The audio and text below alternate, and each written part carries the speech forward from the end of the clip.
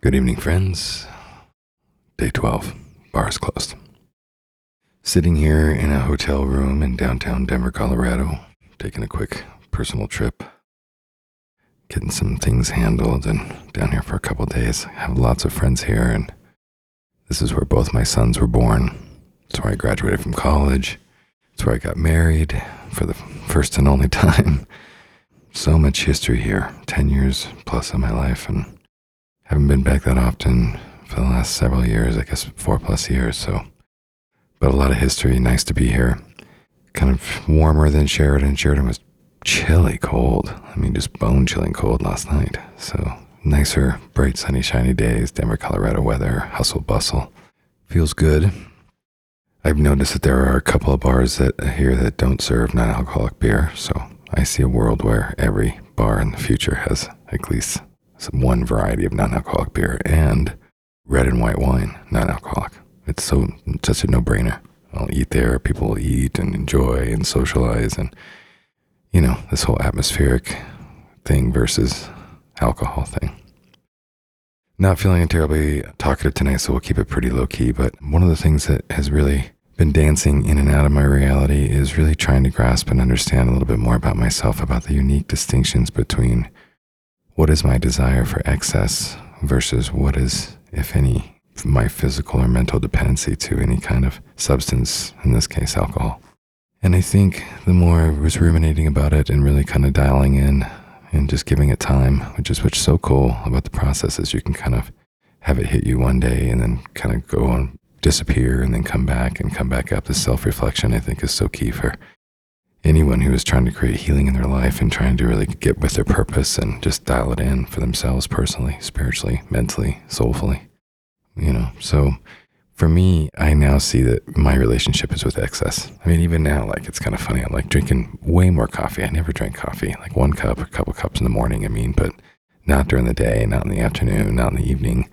And so, I trade off cigarettes and I trade off alcohol, but now I'm cranking on some coffee. So obviously, I have an addictive personality, and it's really related around excess. And I started to think about that a little bit more. I don't know much about dependency. Obviously, I have no medical background.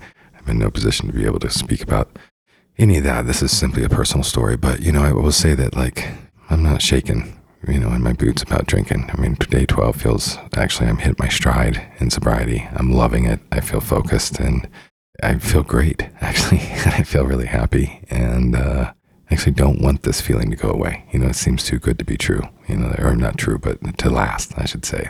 It's some kind of adrenal rush or something that is happening here just to compensate. I don't know, right? That's what I'm making up in my head. But anyway, I feel fantastic. Thank you. And ultimately, I don't feel any kind of substance addiction with alcohol at all right now.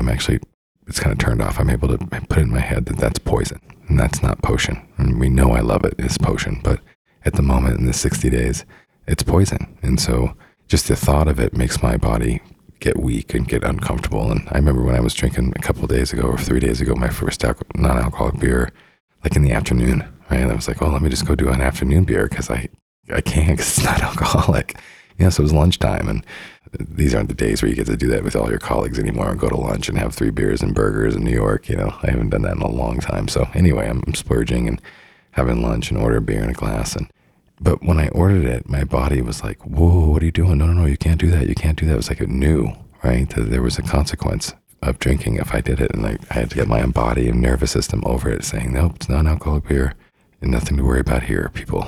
And so hitting that spot where, my body knows it's created this poison mentality. That's really helping me. No interest in alcohol at the moment, but it does allow me the time to think about excess and all the ways that I've explored excess. And it also gives me a sense to talk about and think about self-image. So for me, I created this self-image that I was a good boy. I was like a bad boy, good boy kind of thing. But ultimately, I saw myself more as a good boy than a bad boy. I played a bad boy on television and lived into it the best I could. But all things said and done, because I was in the entertainment business, because I was on the road with rock stars for many years, because I was in recording studios and limousines with athletes and celebrities and all these things over 2 decades, and rarely participated in any debauchery on the road or any kind of, that was any debauchery I participated in was in my own house, but really played it cool.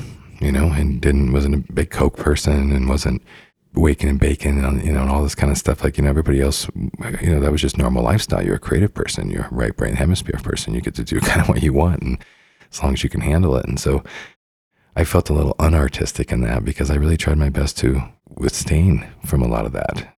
So therefore I created this image of myself that I was immune, I guess I should say, from that kind of rock and roll roller coaster / nosedive. And I think what I've come to terms with is that's a self-image thing, but that changes over time. And there were many times through the years where I looped in and out of some pretty heavy excess and alcohol and, who knows, sex and other things in my life that could be considered on the fringe and dangerous to your well-being and your health and well-being and your livelihood and things like that, and in doing so in those days and kind of not adding them up to balance out all of that good time I spent, I have this false self-image.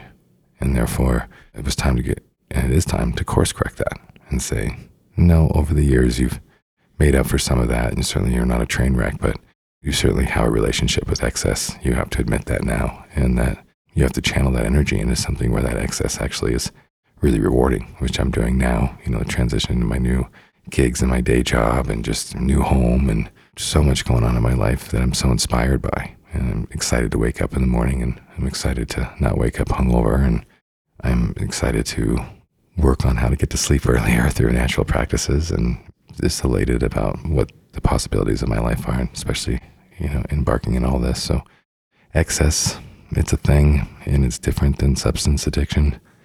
For me, I think my relationship is mostly with excess. I guess we'll explore more of that later. All right. Have a great night, everyone. Bye.